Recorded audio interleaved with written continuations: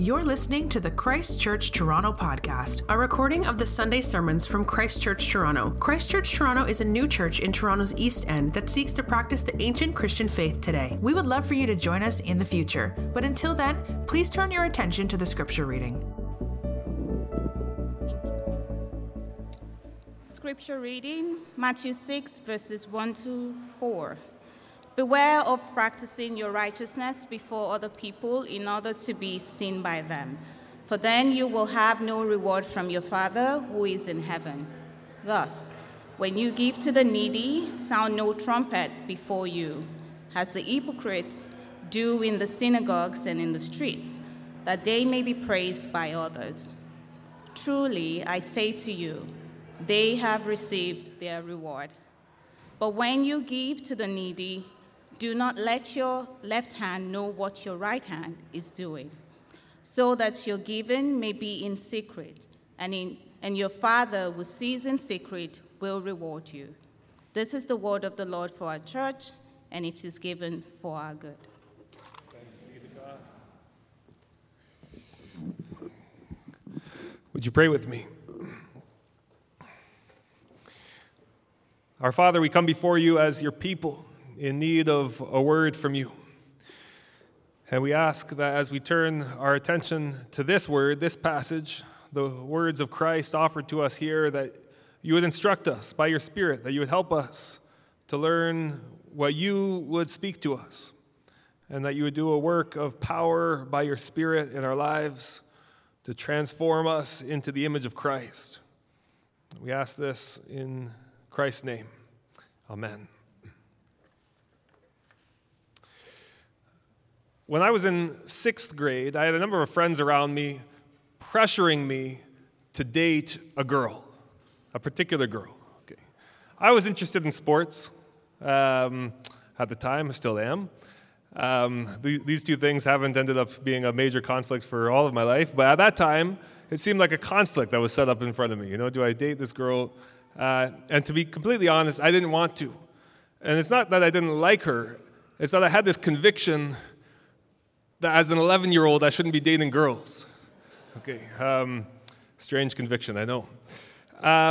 But day after day, I remember my friends approaching me and being like, oh, come on, you got to date Jen was her name. You got to date Jen. Jen really likes you. And I'd say, I'd make up some excuse. So I just playing basketball. But day after day, eventually they wore me down, and I said, fine, I'll date Jen.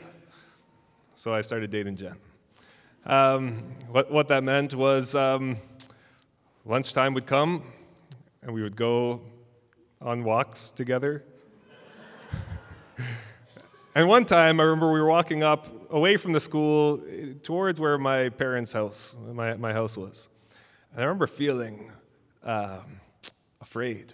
I thought, what if my mom sees me holding hands with this girl? What if my mom sees me? This would not be good. And that sense of fear that my parents might see what's happening here. It's not that I thought my parents were going to beat me, or disown me, or even shout at me, for that matter. But that I might disappoint my parents. That I might do something that would cause friction in our relationship, and that they would be disappointed by my decisions. And that dynamic remained alive for me, throughout my childhood, probably in its own way, into my adulthood, wanting to honor and please my parents. And the passage this morning, it opens up to a world where this is not just an indication of our relationship to our earthly parents, but what we find here is a claim that humans, all of us who have been made by God and for God, have a particular relationship with God the Father, who's made us and loved us. And that we have a particular responsibility towards this Father to live in praise to Him for His good purposes, for His glory, for His reward, as it puts it in this passage. Right? Not just for the things that we can get from other people, but for God's reward, that we live all of life, to use a Latin phrase, coram Deo, if you've heard that before the face of God, before the face of the God who knows us and loves us, that all of our lives are lived before Him, that we were made for Him. We were created to live for the praise and reward of the God who made us.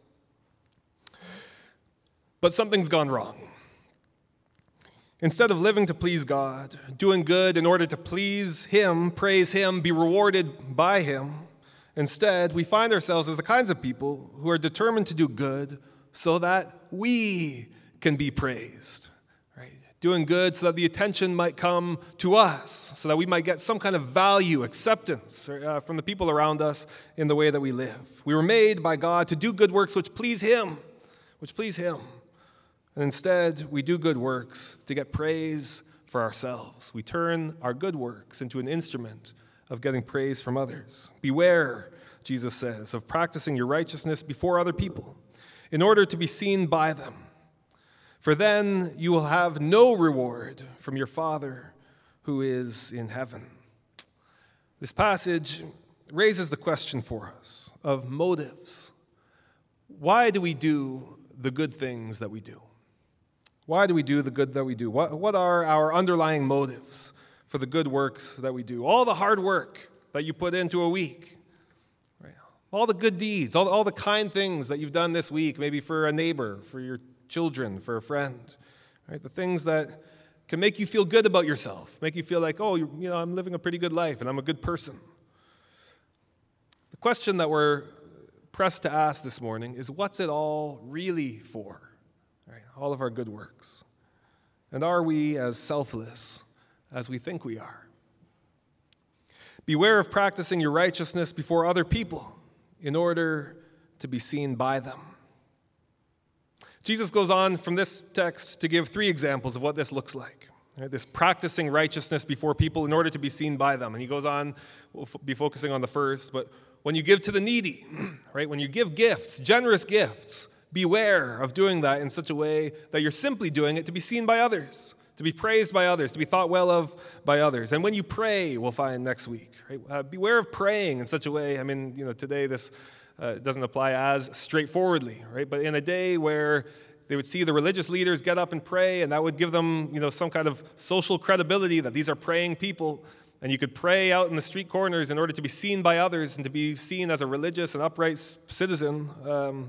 There was a danger here, right, when you pray. And then lastly, we'll find in a few weeks' time when you fast. In each case, Jesus says the same thing to us, that there's a way of doing these good things which receives no reward from God, because you've done them in order to receive a reward from people now. You've given up a reward from your Heavenly Father in order to be praised and receive that reward here and now. And today, again, we focus on the first of these. Verse 2, when you give to the needy, sound no trumpet before you, as the hypocrites do in the synagogues and in the streets, that they may be praised by others. Truly I say to you, they have received their reward. Notice first that Jesus he simply assumes that his people are a giving people, the kinds of people who give to the needy. Now, of course, we know that in Israel, there was this basic welfare system that was wrapped into their social fabric, right? I mean, Israel, by definition, was a giving people. They had to be this way. This was like institutionalized in their DNA. They were a giving people. You can think about every harvest. People who owned land, they would have to leave parts of their field, particularly the edges, in order to be gleaned by those who are poor, those who don't have land, those who are strangers, sojourners among them. They were to leave part of their land, and so that the poor could then come in and do what's called gleaning. Right? The landowners would go and take the bulk of the harvest, but they were to leave parts of it so that people who are poor would be able to work for their own living. Right, make something of whatever's left over. Right, go and collect. Right, this was a responsibility in the nation of Israel. Or the Sabbath years. We can think about the Sabbath years. Every 7 years, and then kind of to a more intense degree in the year of Jubilee, every 50 years. Right, in these years, we find times where slaves were to be let go, released, right, given their freedom.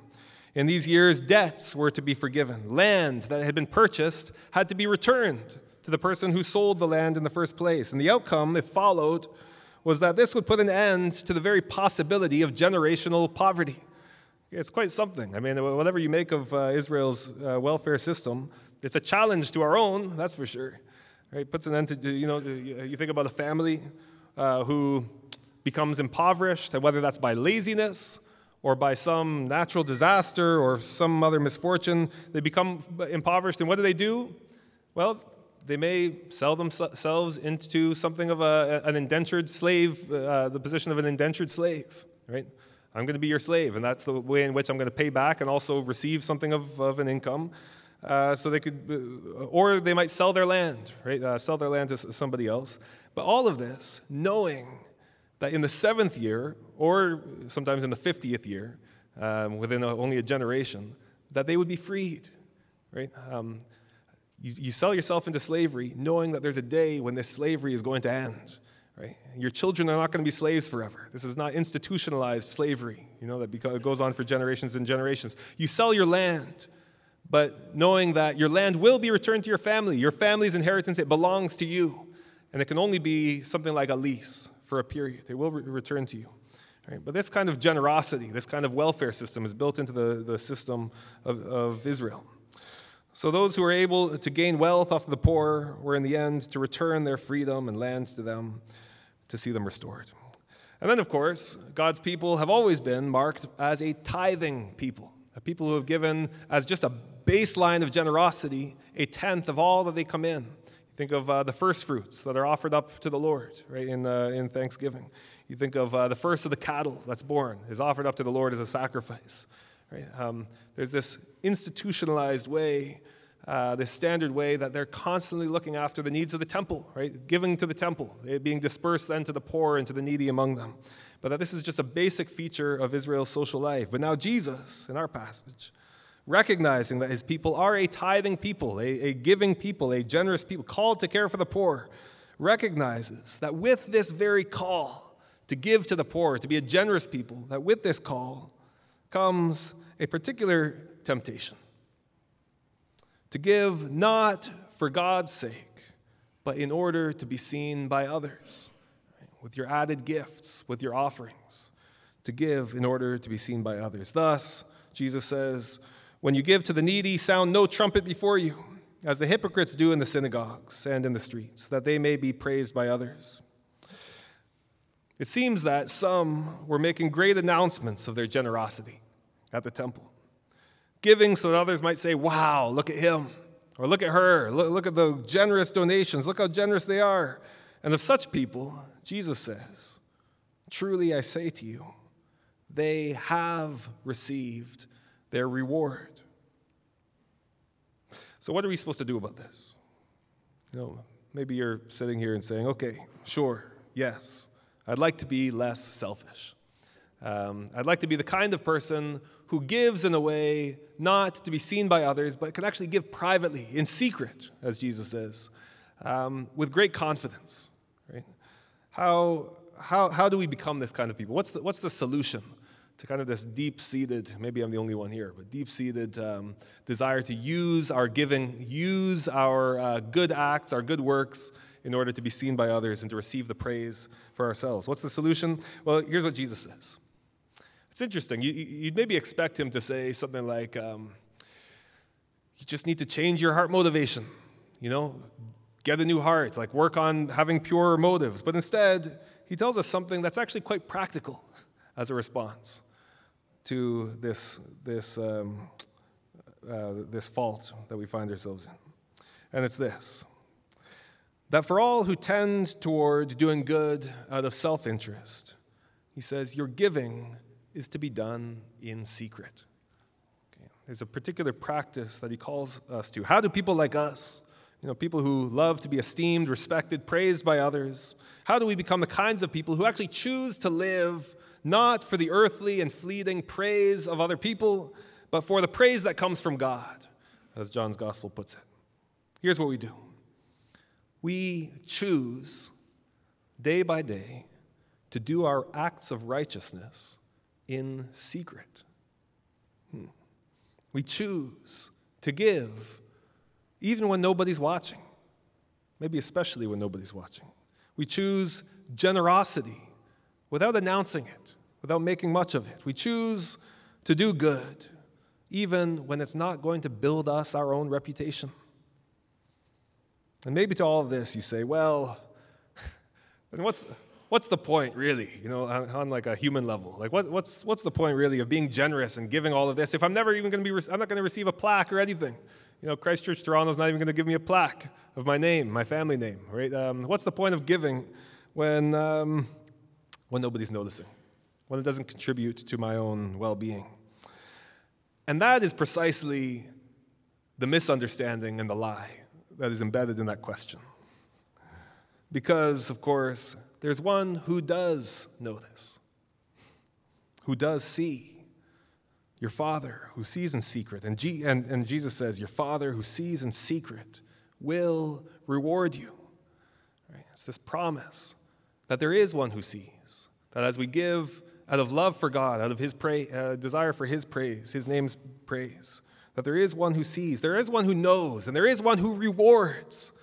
Right? He promises us a reward for those who give in this manner. But now, what do we make of Jesus' statement?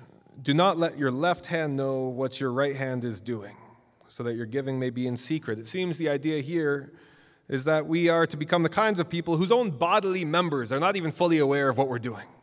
Right? Our own bodily members, we don't even fully appreciate what's happening. It's not just about not announcing it to others, but about doing good works that we ourselves hardly even see and hardly even notice. We become the kinds of people who don't even recognize that we're doing good works, even as we're doing them.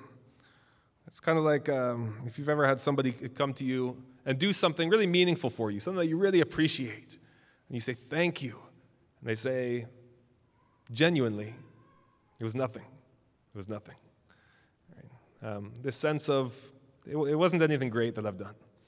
Right? This is the kind of people that we are to become. It's this kind of self-forgetful, secret giving that turns out to be one of the characteristics of those who follow Christ. Consider this passage from Matthew chapter 25 about the final day of judgment. Then the king will say to those on his right, Jesus says, come, you who are blessed by my Father, inherit the kingdom prepared for you from the foundation of the world. For I was hungry, and you gave me food. I was thirsty, and you gave me drink. I was a stranger, and you welcomed me. I was naked, and you clothed me. I was sick, and you visited me. I was in prison, and you came to me. And how do Jesus' people respond? Do they say, that's right, I did that. I did help you. I did serve you, Jesus. I'm glad you recognize it.